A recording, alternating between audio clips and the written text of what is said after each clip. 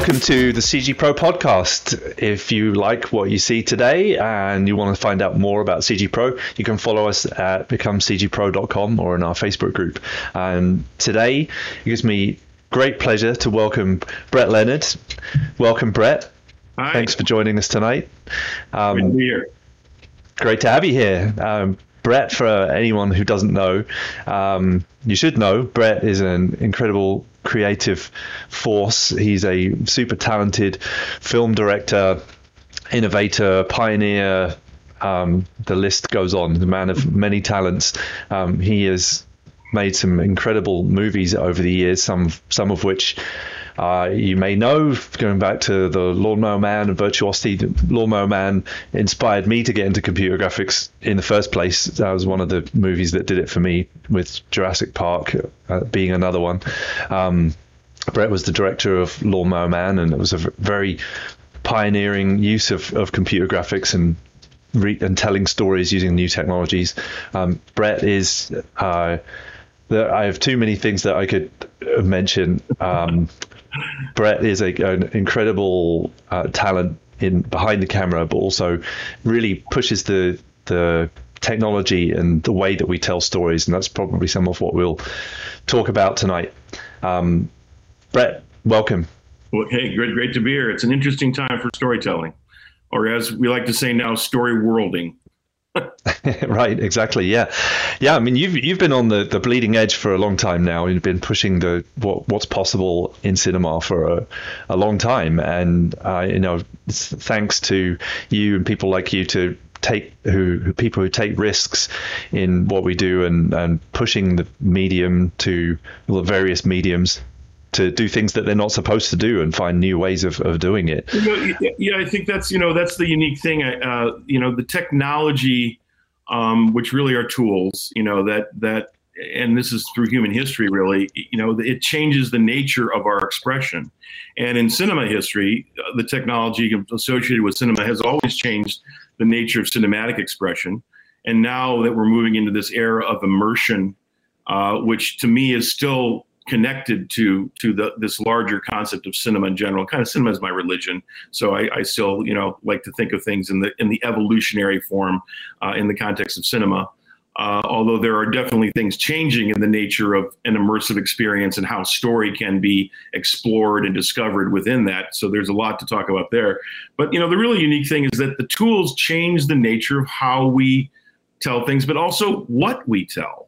And this goes back to some of the media ecologists, going back to Marshall McLuhan and, the idea that the medium is the message and all these things. And we're in this era right now of just rapid change and development of these tools. Obviously, there's been so much, focus on virtual production process and things like that. But as we've been talking about, there's so many things that can be experimented with in the nature of how these tools spark our imaginations and spark our inspiration as people creating story worlds that have the idea of narrative and story within them. And, even going back to the Lawnmower Man, as you mentioned, I mean, that was the nature of how I had to do the effects in that film, given its very minor budget for that time. And the fact we had, 27 minutes of digital effects in it. T2 had 7 and was $120 million, and we were $5 million and had 27 minutes. So we had to explore and express the aesthetic of what I called at that point a kind of cyberdelic revolution. It's something that wasn't trying to be photorealistic. It was actually trying to express this idea of virtual reality, which we kind of popularized the term with that film. And it's its own thing, because the tools and the limitations we had forced us into certain processes. And I think that kind of experimentation is something we should do even as the tools get more and more advanced and sophisticated. I totally agree. I think visual effects, been doing it for 15 years professionally anyway, and during that time it's felt like some parts of it became very procedural and worked out, and yes. It made me want to go and tear it up a little bit and try and figure out some new stuff just to keep it interesting. So I want to ask you, like, what were some early experiences for you that made you want to get into making movies and playing around with technology? When I was 7 or 8, I went and saw 2001: A Space Odyssey, and I built up to that. I begged my father to take me to that film. I saw that was coming, and really Stanley Kubrick is the reason that I was spurred to do things in the cinematic medium, which is kind of interesting because really he was pushing and changing and disrupting the idea of cinematic storytelling. He wasn't doing traditional narrative storytelling. And also his use of the technology. So, one of the reasons I got involved with visual effects in general was that there was this great book by a guy named Jerome Engel, who created this book called The Making of 2001. Now, I was a kid, and I started reading it when I was just, 9 years old or something. I read it probably 20 times before I understood any of it. But it really got me into the experimentation. It introduced me to people like Douglas Trumbull, who later became a mentor of mine, who just recently passed away this last year. Doug, you're in a wonderful virtual visual effect in the sky, beyond the firmament. He was a true pioneer. And, and the way Kubrick was playing with story and all that, I think it really tweaked me in that direction of wanting to go. And one of the reasons I became involved with this idea of virtual reality, because really he was a precursor to virtual environments. In a way, he was making narrative environments that were discoverable, that were, you could navigate through with your mind, even though you're watching the film again and again. I've seen that film about 152 times, I think. And it's different each time. I mean, I think that there's been precursors to this idea of immersive storytelling. I think Fellini was an example of that. He would, bring all these actors and equipment into the Cinecittà studios in Rome, and then he would go and discover this story with them. I mean, if you look at the behind the scenes of him making films, he would literally be screaming at everybody everywhere to change things and telling the performers how to react, because they post-dubbed everything in the Italian cinema at that time, and still do in a lot of ways. And so it allowed this, again, process experimentation with the tools that were being given. If you look at the French New Wave, the tools of the Eclair, handheld cameras that allowed someone like Godard to go out and create Breathless on the streets of Paris, and all of these things and these moments of inspirational disruption of what came because of people experimenting with new technologies. And we are in a plethora of new technologies right now, and in some ways, there's less experimentation because they're all focused on how can we get more efficient in the traditional form of media making. And that's one of the things I'm most interested in talking with young people about is what do they see? What's inspirational to them about what these allow, what real-time technologies allow, as an example, these procedural techniques. This really starts to open our minds to an entirely new way of being as storytellers or story worlders. So how did you break into the industry and start being able to, what were some experiments that you did in the beginning? What did you start to do practically yourself after the inspiration? Yeah, well, I started to make films with Super 8 movie film. I was a Super 8 guy. At that time, there was a magazine called Super 8 Filmmaker, and it really, and I just got this. I could make whole feature films in Super 8, which I did. I made a couple feature-length films in Super 8, and literally cutting that spaghetti. I mean, that was one of the most daunting things and so I learned to do things like edit in the camera. I called it ICE, in-camera editing. I'd ICE a scene, which means I could go out and create an action scene, and by thinking it through economically, could actually film it in the rhythm of the film. And then I wouldn't have to put that splice that would jump in the projector in there.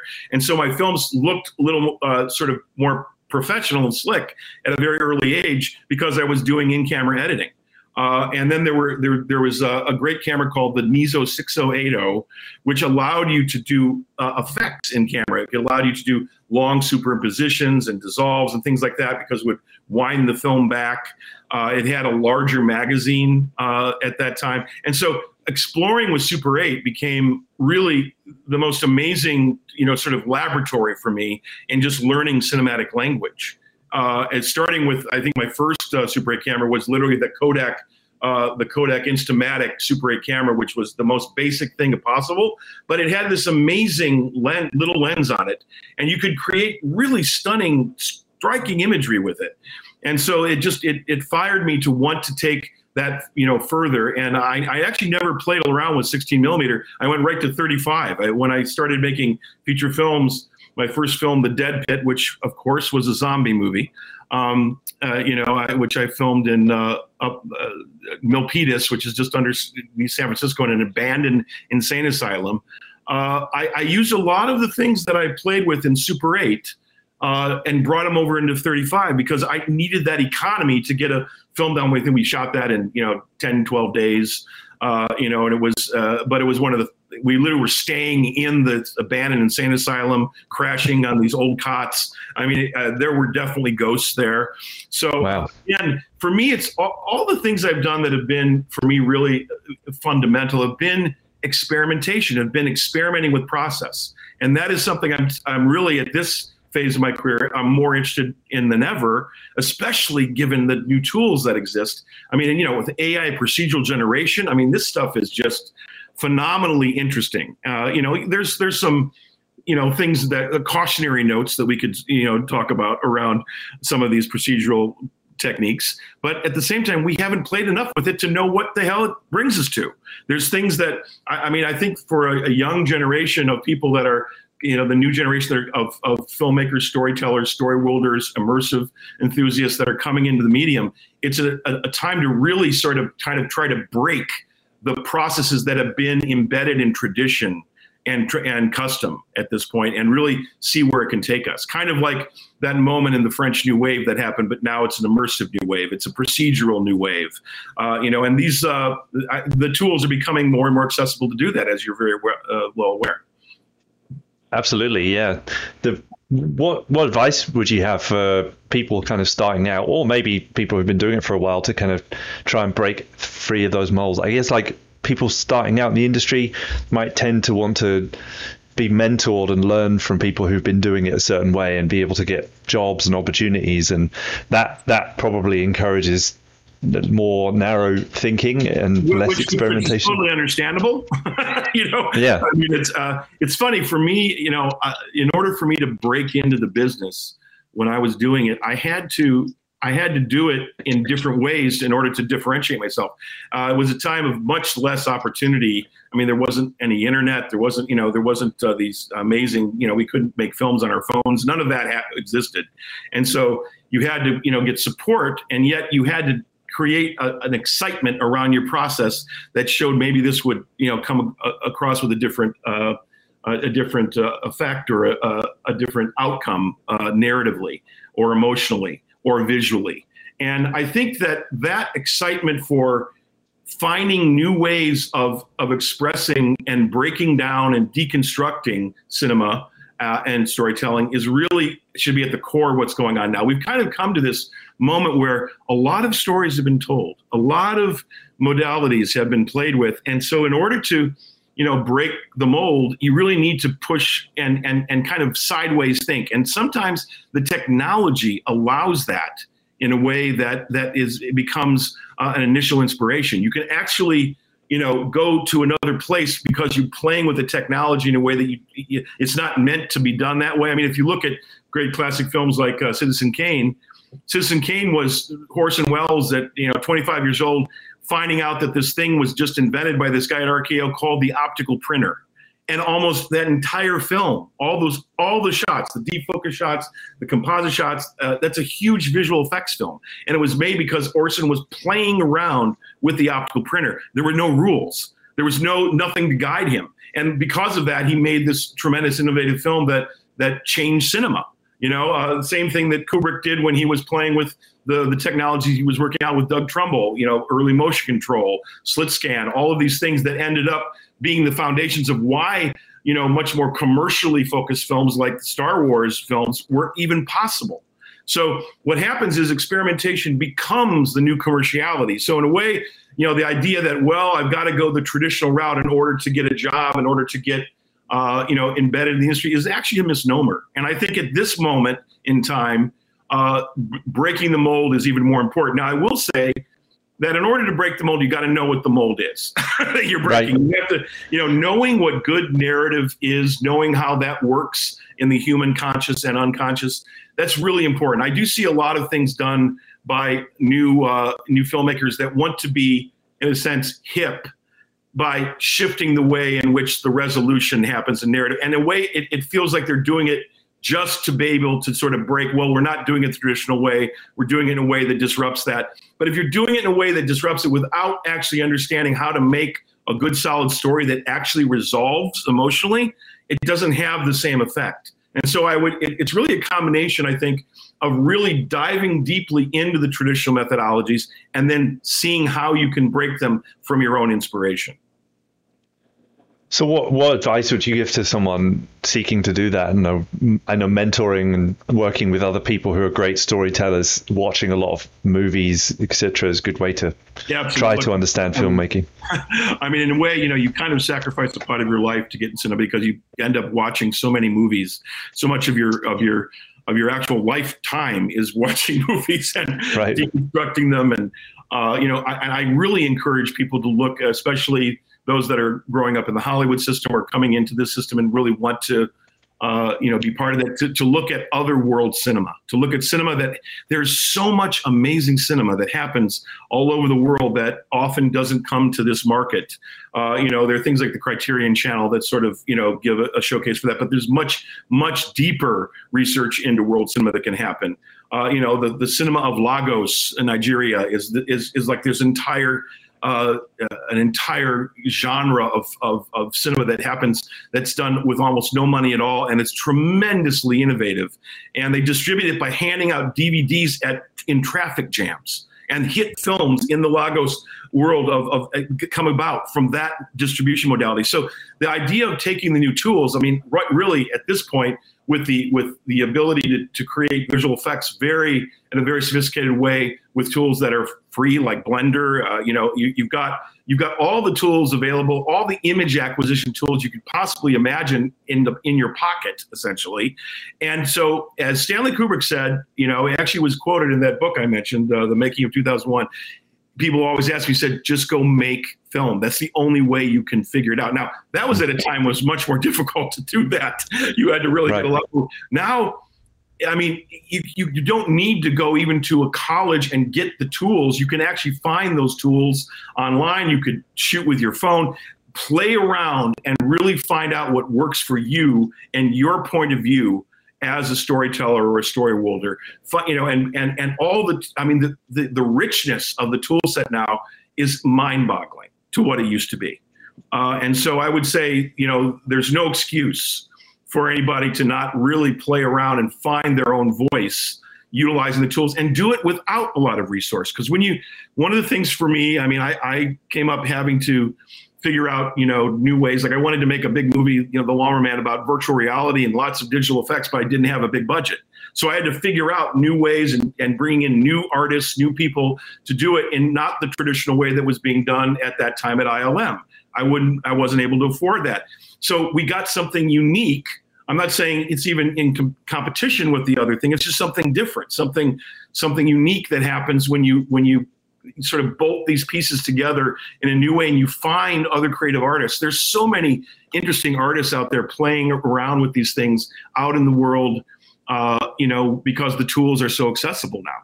You don't have to go into a $1,000 an hour suite in order to create some pretty amazing aesthetic environments. And so that playing around with that, and then playing with how do we create truly interactive narrative. I think one of the things that I'm most interested in at this point is, and have been, thinking about it for quite a while, and I kind of got into it because I made films about virtual reality, and so it sort of just took my mind from, I was making traditional narrative films about virtual reality, but the idea of immersive environments being, an exploration of narrative, an exploration of how to create agency within the context of narrative. That is a mind-bending process. And I've, to this day, it's what occupies a lot of my mind space. I've been working on a theory I call narrative magnets for, 25 years, which is about how to create curation and story tropes and genre tropes within a narrative environment. And looking back at filmmakers like Kubrick and Fellini, and even, Ridley Scott is in many ways an environmental filmmaker. He makes narrative environments. I mean, Blade Runner is really a narrative environment more than it is a traditional plot. I mean, the plot is incredibly simple. Android chases other androids, finds out he's an android. I mean, you don't watch that movie again and again because of the plot. You watch that because you're exploring a narrative environment that has such richness in it.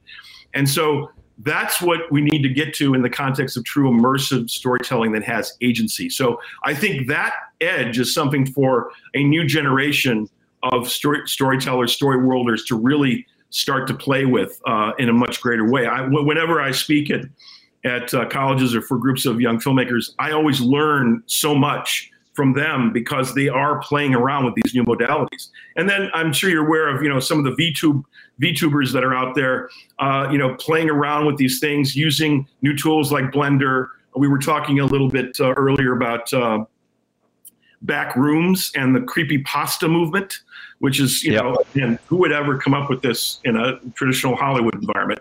And they're adding on to these creepy environments and then bringing characters in and kind of building story as a community around that, something that just came out of one 16-year-old creator of environments. He started making these rooms that kind of felt like empty, creepy office complexes. And then that led to the idea of exploring a narrative within that. I mean, that's fascinating to me. And how the group mind plays with these things and engages with it. That's what I think that all this connectivity can be really a positive thing for. The idea of empowering people to create with these tools and not just lean back and be receptacles for creation. I think we're in that moment where really the idea that the Hollywood people are at the top of the mountain and we're the monks in the cathedral that are sending the calligraphy down to the masses who can't write or read,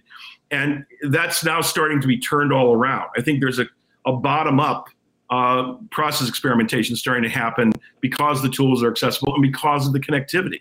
We're not at the end of the disruption that's going to be happening because of streaming services. I mean, streaming services are still in a flux in terms of what the business model is going to be. I mean, if you've looked at recently, Netflix has been hitting the wall with certain aspects of its business model. So nothing is set in stone. And by the way, I would say for all the young people trying to get into the business, that is an exciting time to be part of this business because it's not just one or two routes. It's really something that you could create an entirely new way of getting your material to an audience or engaging people as participants in your material.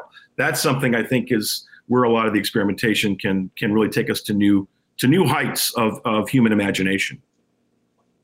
So being a director and a storyteller and being really good at crafting stories and directing people through a story, how do you take that and then kind of flip the script and then give people a place to explore where they could kind of go anywhere? You still, I'm guessing you want to guide them a little bit, but give them some freedom, but not too much freedom, because then they get lost and they don't have a good experience. Well, how do you? Yeah, there's freedom and then there's chaos.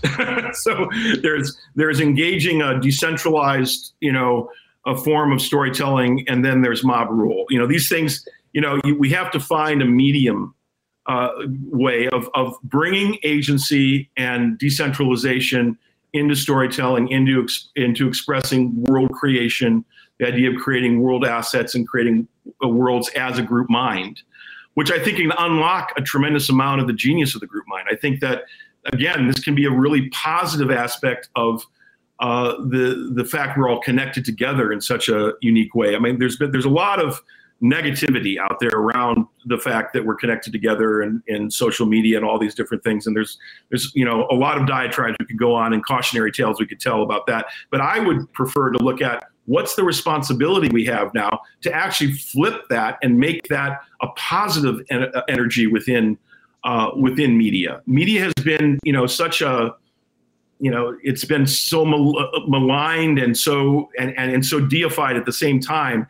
We need to find, again, that middle ground where we can find creative empowerment, really unlocking the genius of the group mind, and yet, experimenting with these new structures in a way that we discover together. Because you know what humans love to do? They love to discover things. And so for me, I'm, having been a film director now for over 30 years, I've gotten all of my jollies out of sort of top down decision making. I mean, making something exactly the way you want. I mean, there's the whole auteur theory and that's all. Look, it's been great and fun, but what really I became more and more sensitive to is exploring and discovering things, especially with actors, especially with the creative collaborators, and that discovery together as a group, as a community, in a sense, almost in the tribal ritual of creation that cinema is. That's become more and more what's interesting to me. And I think, in a way, a new generation can start at this idea that really what we're doing is a kind of tribal ritual creation that goes out there. It affects culture, it changes culture, and now we're asking the rest of the culture to become part of that process. The idea of the creator economy, all of these ideas that bring value to not a top-down hierarchy of creation, but more of a bottom-up hierarchy of creation. And I think that these are the things that need to be explored. There's no simple answers to any of this right now. This is, we're in a moment of kind of chaos. We're also in a moment of tremendous challenges in the world.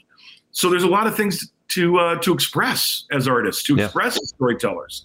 And in a way, I think the moment is ripe for new movements to happen within the context of cinema. I mean, a lot of people say, well, cinema as it existed is dead. You get a lot of that talk out there.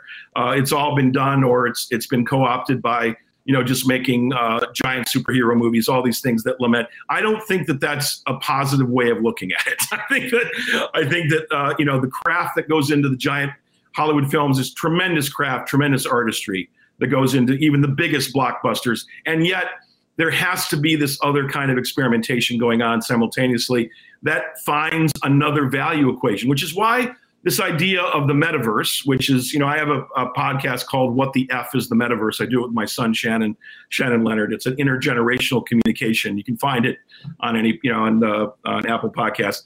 It's because no one knows what it is. And for me, it's an environment of experimenting with these ideas of how you create aesthetics, how you create environments, characters, emotions, and yes, narrative. And engaging people in a more group experience of that becomes a very deep positive thing that the networkability of our connections allows, that never has happened before on the planet to this degree. So I think it's a tremendously exciting time to actually be a utopian, to actually look at things that can have utopian outcomes. Not that it's going to be easy. Not that it's going to be, that we can't look at all the cautionary notes that are out there. And the irony for me is that most of the films I've made about virtual reality have been cautionary tales.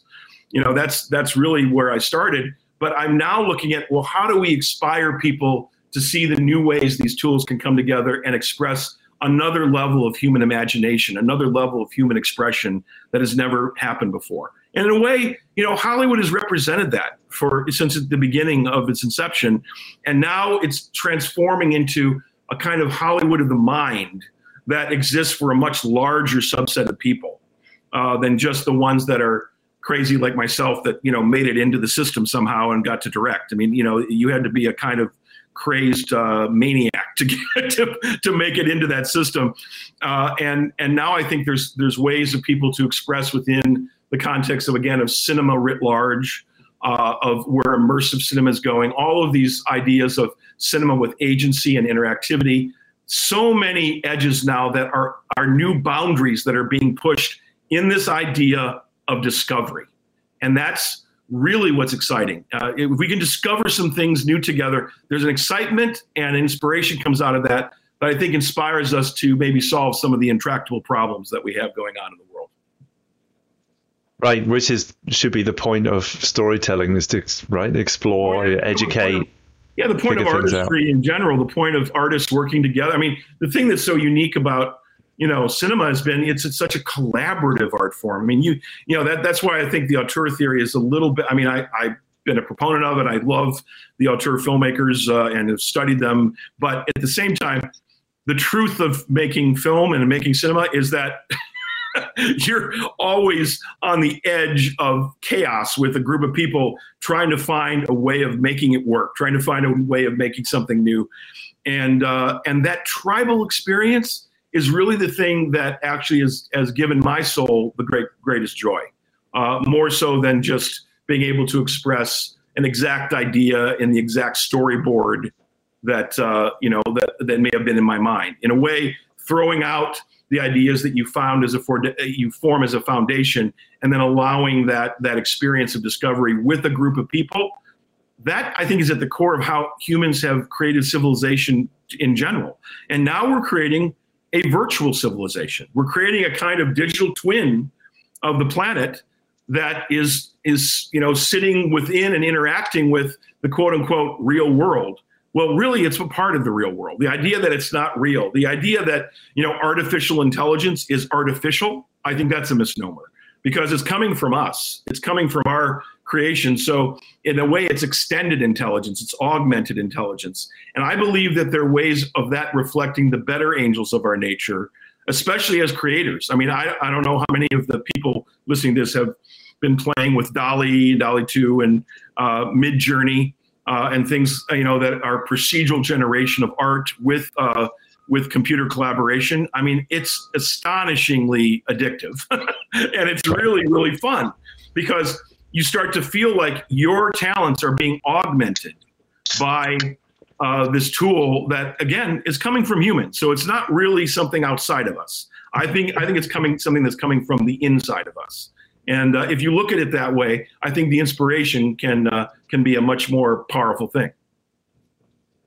What speaking of AI tools, of which are beginning to emerge and even into visual effects to take away some of the stuff we don't want to do, but also on the creative end of things, with things you were mentioning, Midjourney and those kinds of things, what are some of the things you'd love to be able to do through that way of expressing? Well, I am officially developing what I call Lawnmower Man Reborn, which is, people would think, oh, it's a sequel or it's a reboot, or, no, it's going to be a metaverse world that I want to lean into the process experimentation of using AI human interaction and collaboration, group mind collaboration for story, and finding what can happen in a world from narrative tropes that are created from some of the original ideas and themes that were part of that film, which really are about the extension of human consciousness, about the extension of the human becoming data,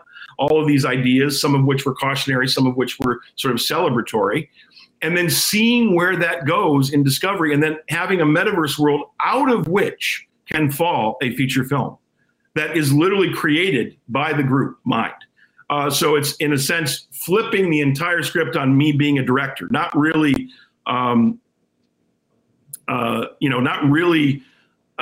coming at it from this idea of I am directing it, but more I'm curating with maybe a group of curators that are allowing things to be discovered by the group and also by the human-machine collaboration. Imagine environments being created with human-machine collaboration almost in real time that then spark the imagination of the group and where the story can go, and then how a character may look in the context of a human computer collaboration, and that becoming part of the emotional structure of what that story, that character is all about, which then goes back to and informs character.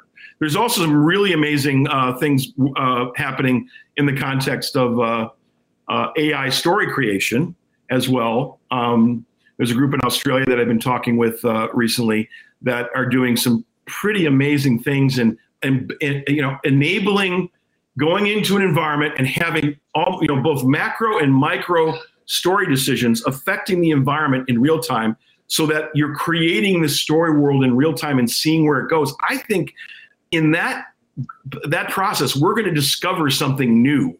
Just like, again, like the French New Wave discovered something new about cinema because of the technologies they were using. And I don't know what exactly that will be, but that's what's exciting about it. So I'm trying to basically form all of the projects I'm working on around this idea of process experimentation. And there's also some other tool makers I'm working with that are doing things with procedural generation in an Unreal 5 environment, where we're trying to see how rapidly can we create really high-end animation of a story and get just a tremendous, sophisticated output, but doing it with procedural generation in a way that allows us to be more free in that collaborative real-time process. And again, we don't know what we're going to discover, but I think the discoveries are going to be unique because it's taking, the idea of how stories in cinema have been created and really accelerating it with these tools and with AI in a way that we won't know the outcome. Now, there are many that will say there's a lot of misnomers to this. There are many that will almost lament aspects of this. And I understand those arguments, absolutely. But without a process experimentation, how are we going to know?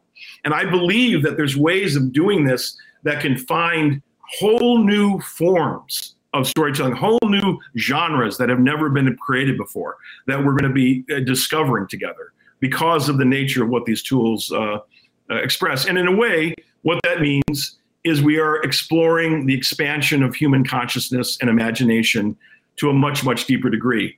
And one of the other things I'm doing, which, I'll talk a little bit about after whatever your next question is this idea of finding immersive environments that are actually healing in nature, actually finding a way of creating really positive media experiences, especially in the context of immersion and virtual experience, which is so intimate. It's such it affects us much more intimately than the lean back experience of going and watching a screen or watching whether it's small or large in traditional cinema. And there's some experimentation I've been doing in that lately as well. We can talk about. Well, I can definitely ask you a question that will go into that. I am really fascinated by that myself, and worked on lots of different forms of media, from movies, commercials, and VR. The beginnings of the last wave of VR, one of the things we made was a VR meditative experience of monarch butterflies flying around, and it was simple. I just wanted to make something, put it on Google Play, and get it out there and play. It was one of the first 10, I think, VR experiences on Google Play. But the first thing I noticed, and especially going around and giving it to people, was the expression when they put it on. It was a simple experience, but they said they felt calm when they put it on. They felt better than they had before, and that really struck me as an experience that was so simple could affect somebody so profoundly and in a kind of a healing way. And I've always since wanted to do a lot more with it. Tell me some of your thoughts on how powerful that is. Well, so during the beginning part of the pandemic, a group of my associate collaborators, Josh Shore, Billy Alfonso, and my friend Dr. Skip Rizzo, formed a company called Virtual Psychedelics Incorporated, VPI. And the idea was to create healing virtual environments. Now, a lot came out of Dr. Skip's research. He runs the ICT lab at USC. He has for almost 20 years. And has also been the pioneering VR clinician on the planet. Skip's work has been a lot in the area of solving PTSD with behavioral therapy and virtual reality. He works a lot with veterans, sometimes with rape victims, et cetera. And it's shown over a 20-year period to have great efficacy. He has over 300 plus peer-reviewed papers and a tremendous corpus of knowledge and data around how virtual experience can help rewire the brain around traumatic events. And also, that means that anything that deals with sort of neuroplasticity and the idea of rewiring neuronic pathways in the brain, VR and immersive environments become a real modality for that kind of healing outcome. And so we are exploring that within the context of my company. Again, basing it on the scientific foundation that Skip has been doing for over 25 years. And, one of the kind of fun aspects, the reason Skip and I came together is because he saw The Lawnmower Man 30 years ago. By the way, this is the 30th anniversary of The Lawnmower Man this year. Happy anniversary. Yeah. And he saw it, and he was in the midst of his studies at that time and thought, and was one of the reasons he took his therapies into the idea of virtual reality. And if you look at the film, go back and look at the film, there's a lot of things in there about affecting the brain, about having positive outcomes with, so it was a little bit prescient in that, even though that was just, fantasy at that time. Skip actually took it and made it real. So right. now I'm working with him to try to find positive, healthcare outcomes, especially for things like, the things we're in a pandemic for now, beyond just the viral pandemic. We're in the pandemic of depression. We're in a pandemic of PTSD, anxiety.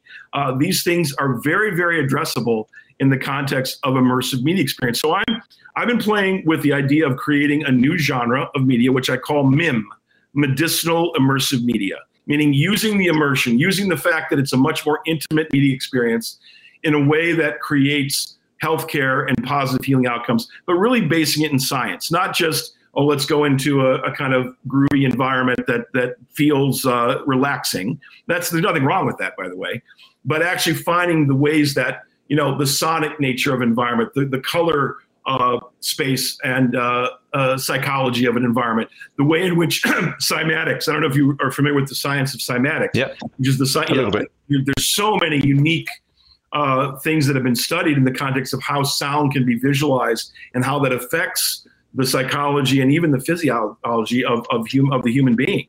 And so we're bringing all these things together. We have a project called the Chrysalis Environment. I have the same water bottle. I just noticed as you. Yeah, the Ayurvedic water bottle. Yes. Yeah. We want to create the Chrysalis Environment to be a way of delivering MIM, medicinal immersive media, in an environment that is not strapping a box on your head. Now, look, there's nothing wrong with traditional forms of virtual reality. And look, the Quest 2 has had tremendous success. And I know we're going to evolve beyond that. And one of the things is, what really is immersion? What counts as a truly immersive experience? Does it have to be 360? I don't think it does. I think there's ways of creating an immersive experience that doesn't have to be in the traditional form of quote unquote virtual reality.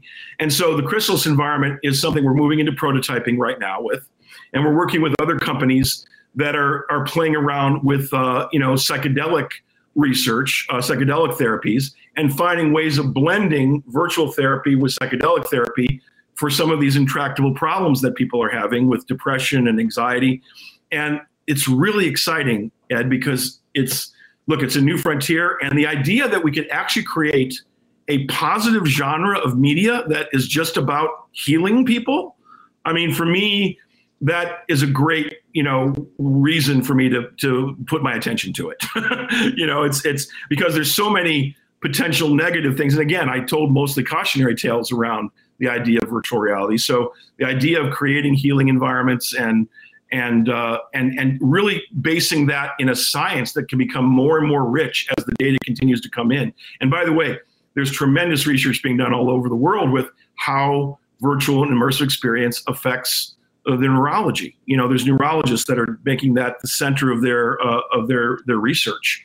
It's being done at many of the big medical research places, or the Harvard Medical School, even Cedars-Sinai here has a huge initiative, the Mayo Clinic, all of these things that are now starting to come together to make media a positive thing for humanity, as opposed to it just being something we have to be aware of or can stimulate us or can entertain us, and go beyond that. And that idea, which we're, again, really at the beginning of, even though someone like Skip's been working on it for over 30 years, and I expressed these ideas in a film 30 years ago, it's still very early days. And so that discovery and experimentation is really, really a great part of my life right now, because in even experiencing it myself in some of the ways that we're playing around with this, it has tremendously positive outcomes, and it feels, whether you're combining it with microdosing with psychedelics or you're doing it just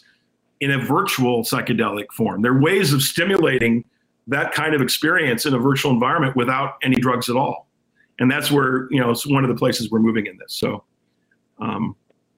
anyway, I love the idea, and I'm really I'm keen on Kevin Mack's art in that sense, because it is very psychedelic by nature. It brings up those kinds of. Kevin is one of the great experimenters of this medium. I mean, he's been pushing it, and the way in which when a lot of his environments are kind of procedurally generated, the way in which you navigate and move through, and his idea, Kevin often talks about this idea of positive engagement as opposed to negative engagement.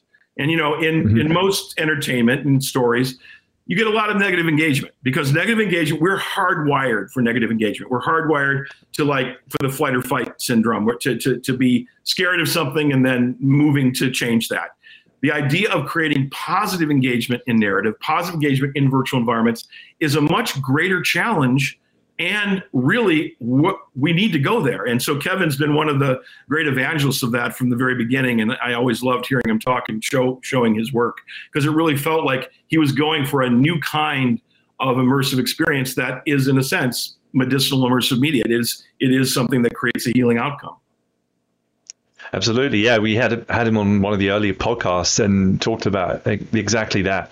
I think it's really fascinating to explore it, and it's interesting thinking of, you know, storytelling. As you said, there's lots of kind of formulas to it, or we have a negative bias, so that, like, people either lean into the kind of apocalypse story or the kind of sappy ending. You know, either one is, like, maybe not the perfect way, but it feels like you need some tension in it. You need some contrast, and you need to be able to, like, not go fully down one road or the other. You need some balance. Exactly right. It's a time to, like, blend the idea of dystopian storytelling with utopian storytelling. You know, the idea that you can have a dystopian, challenging, cautionary environment or narrative that then pivots and creates outcomes that are again, discovery of something that's new and possible. The idea that there are different possibilities.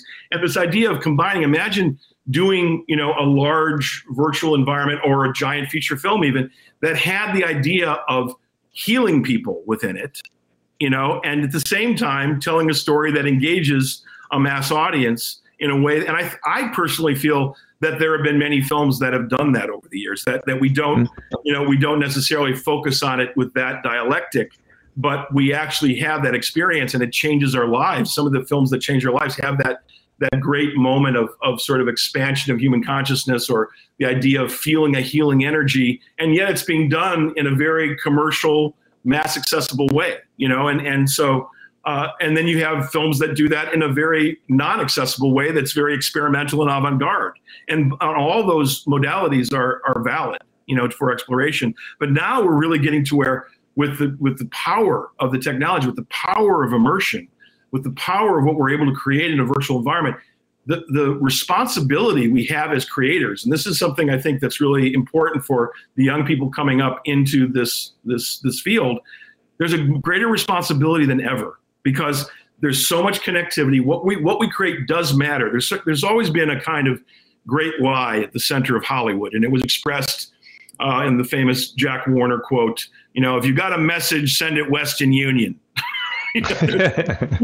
And look, and in a way that, you know, I understand that you don't want to preach to an audience or anything like that, but at the same time, feature films and this kind of these collaborative art forms that have become mass media experiences, they affect world culture. They affect global thinking. They affect the way and so if we are constantly bombarded with dystopian ideas around climate change is absolutely intractable, it's non-reversible, and we might as well just give up. Look, it is tremendously challenging, but I think there's ways of telling stories or showing worlds around that give hope, that create the idea that we could, just beyond that horizon, discover something new, discover something that's going to bring us solutions that we never could have thought of for these intractable problems. And when you talk to younger people, you know, even very young people about that, they really respond to that, because they don't want to go into a world with no solutions.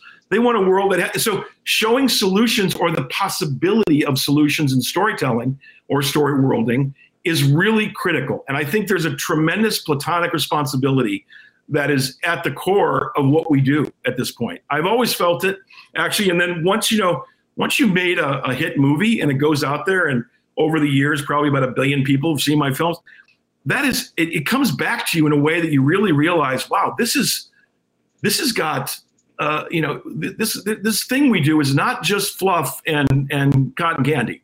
It's something that can really, truly affect people. And then I meet people like Skip who, you know, focus their healing work because of watching a crazy movie like Lawnmower Man. I mean, you realize, wow, that inspiration that we give out there as creators, and then bringing people in to that process of creation so that they're not just absorbing it, but actually become part of it.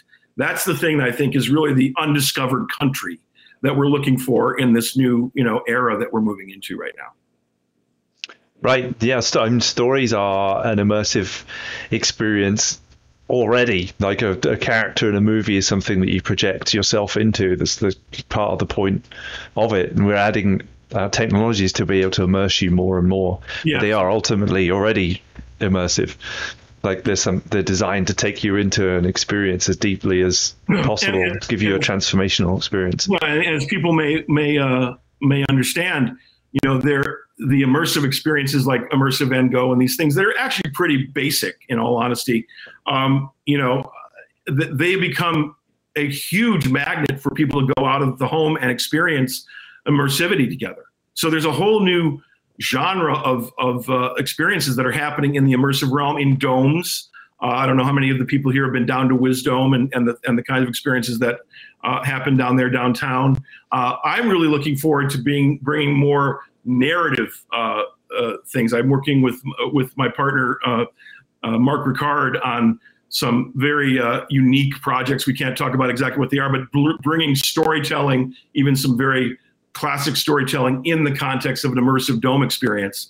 And again, that process experimentation is, there's an audience out there and actually participants out there that want to become involved in it. So it's a time where you can get, I think, a lot of support for these kinds of explorations we're talking about. It doesn't have to just be on the fringe or the avant-garde. It's something that's becoming the new commerciality. And that's exciting. I think one of the questions here is, what are the alternatives to HMDs and headsets? Well, this idea of the Chrysalis environment, we're using screen technology, which, by the way, anyone tracking what's happening with screen technology knows it's expanding and becoming more and more powerful with every passing month, really. Flexible screen material, really micro pitch pixel density that allows a kind of three-dimensional effect without having any stereoscopic goggles or anything like that. The display technologies are moving very rapidly. There's a lot of dynamism in that. And also the way immersive sound works. And then you bring in the idea of biometric feedback to that. And then the idea of, how you create an interactive somatic experience with sound and visuals. And now you're starting to get into where the patient becomes part of the creation of, or the creator of, their own healing environment. And that's what we want to create with the Chrysalis. Not because, in a healing sense, strapping a box on your head is not necessarily the feeling that you want to have at the beginning of a healing experience. So that's why we're looking at other modalities. Yeah. It's very intense having a headset. I spent working on Lion King, making a movie, spending a lot of time in VR. I have memories from VR now, from spending that much time in there. When the film came out, I felt like I'd already been there. Because to my brain, I had, it was very burned into me. You're bringing up something that's really, really important. These immersive technologies and the immersive experience and full virtual experience and whatever level of immersion, they hit the brain pan in a much more powerful way than any media form ever before devised. So again, the responsibility of these forms is really big. I mean, this is, everyone's, when television first came out, talked about what are going to be the positives and negatives of television. There's a tremendous amount of thinking on that's happened. Well, just advance that by or amplify that by 1,000 in the context of, imagine when virtual experience becomes truly ubiquitous, where it's being experienced by people of all age ranges, and really that idea of the responsibility of immersion, is something we need to embed into the storytelling itself. I believe that we need to have the self-reflexive nature of what we're talking about as part of the process experiment, and actually creating really powerful dramatic stories that have that conflict, tension, and release, and yet show the hope of where these media experiences can go, as opposed to just being media that will break down the nature of representative democracy and the kinds of things we're seeing lately in the World Forum of how social media is created. And for me, social media and all the different fragmentations of that kind of virtual experience have been kind of the metaverse on training wheels. It's been we've been exploring different parts of what, once that's all coordinated together, And I'm not necessarily wanting, to be in an environment that's only controlled by one group like Meta, or one guy like Mark Zuckerberg.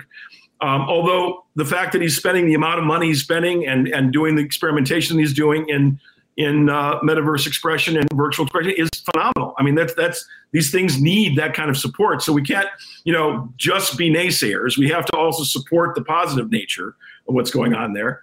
And I think that there's one aspect that I think is a really good thing for us to talk about here as we start to get towards the end of our discussion, is the idea of interoperability between all of these worlds that are being created. The idea that it's not just going to be siloed worlds or elite worlds that only certain people can come to, a tiered system, that really the metaverse needs to have that true powerful network effect that happened at the beginning of the internet, that created such an inspiration, such a positive expression of like, wow, this is going to be a truly utopian idea, this idea of connecting with the internet. Now, of course, we've now explored many different routes and areas of that.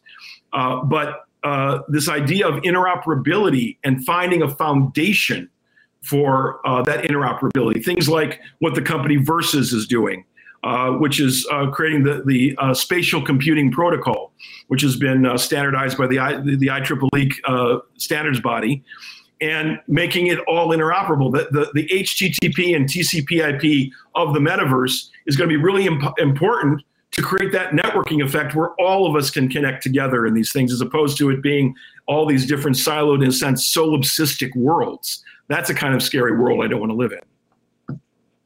One that's disconnected, you mean? Yeah, where everyone has their own sort of, solipsistic. And these are some of the themes I played with in the Long Roman and with Virtuosity. The idea that it can lead to a kind of disconnection from human process, a disconnection from human intimacy, from the nature of human love. We need to expand and amplify the nature of human intimacy and human love and human positive thinking or positive expression of discovery within these worlds. And that interoperability, I think, is one of the key things. And there's a lot of people that give sort of just lip service to that. But it actually creating true interoperability, which did happen in the creation of the World Wide Web, that's what created the multi-trillion-dollar economy of the World Wide Web. Without that network effect, without that ability to create true interoperability amongst all of those web pages and all of these, we wouldn't have a lot of the world we have today. And so we need to see how we can do that in the context of the spatial computing revolution that's happening, which is really the foundation at the core of what the metaverse, of what these new forms of virtual and immersive worlds will be based on. So that idea of spatial computing and that being the sort of algorithmic foundation, and that being truly interoperable and open source, got to be open source. That's why the Versys spatial computing protocol is one of the open source protocols, and so that gives me hope. Right. Yeah, I think there's some tremendous work being done in the open source community, and the USD is another thing that was released from Pixar and put out into the world in an attempt to have some standards. No, I think that is an example of kind of a utopian idea actually being executed in the world and it actually leading to positive outcomes, even positive business outcomes. So it actually all the things can be served in an open source environment, and the metaverse really has to be something that's interoperable and open source for us to really activate this idea of a true creator economy, of a true empowerment of creation within the context of these new mediums. Like we have to learn how to interact again. We've kind of learned how to interact in the real world, and then the internet's come along in the last 5 minutes, and nobody knows how to behave on it. People are really exactly. I think that's one of the things to just end on a positive note here. I think that we're in early days with all of this. Even computing itself and the human computer is early days. There's so many places we can evolve this to that are positive. And if we, again, continue to have that hope and focus our storytelling and story worlding and creation in positive outcomes, in healing outcomes, in outcomes that connect us as human beings, I think this can all be something that pivots, does an Aikido move into a very positive outcome for these new media forms. It doesn't have to be truly dystopian. I love it. I'm an optimist as well, and your optimism is infectious. And I'd love to ask how can people find out more about what you're up to these days? Well, I mean, we have virtualpsychedelics.com. www.virtualpsychedelics.com is about the company VPI. And I'm going to be having a film that did come out in theaters last year, Triumph. Feature film. It stars R.J. Mitte of Breaking Bad. It's an inclusivity film about a young man who has cerebral palsy and wants to wrestle in the 1980s. So it's a kind of John Hughes movie of the 1980s, but with a inclusivity disablement theme. That'll be coming out in the next few months on digital platforms. And it's a very, positive, inspirational film. And RJ, that actor, he actually has cerebral palsy. So it has a lot of truth in it. And so it's, that's one of the things to look for. And then look for what I'm going to be doing with Mallerman Reborn, because that's something I'm really trying to create a kind of movement around, an idea of flipping the entire nature of how a feature film can come out of a group mind process. That's one of the things that I want to engage as many people on as possible. Well, I'm certainly going to be checking those things out myself. And I love sports movies. I don't follow sport whatsoever. No, me too. I'm not a sports person at all, but I love sports. Yeah. Making a sports movie, it's the first time I did, was really fun. It was great. I bet. The drama of sport is so fantastic, especially when it has a positive outcome. I watched the trailer today, and I'm excited to be able to see it when we're able to. Well, Brett, thank you so much for taking the time tonight, sharing your experience. I know we just had an hour. It feels like it went by in about 2 minutes. Yeah, it was quick. Yeah. The light went down, and now I'm just a silhouette. That's right. Different cinematic looks from beginning to the end of the podcast. Okay. That's great. Well, thank you. Thanks, everyone, for listening. Ed, always great to talk with you. Thanks so much. Likewise, yeah, I'll look forward to the next time, and hopefully it'll be soon. Thank you as well to our listeners. Thanks for joining us tonight. We'll be back again in a couple of weeks. You can follow us at becomecgpro.com. We are a school. We teach people mostly around real-time technologies, virtual production, that kind of thing. But again, thank you all for joining us, and I hope you have a great evening out there. I feel inspired to go and, create things now. So let's go. Thank you. Bye-bye.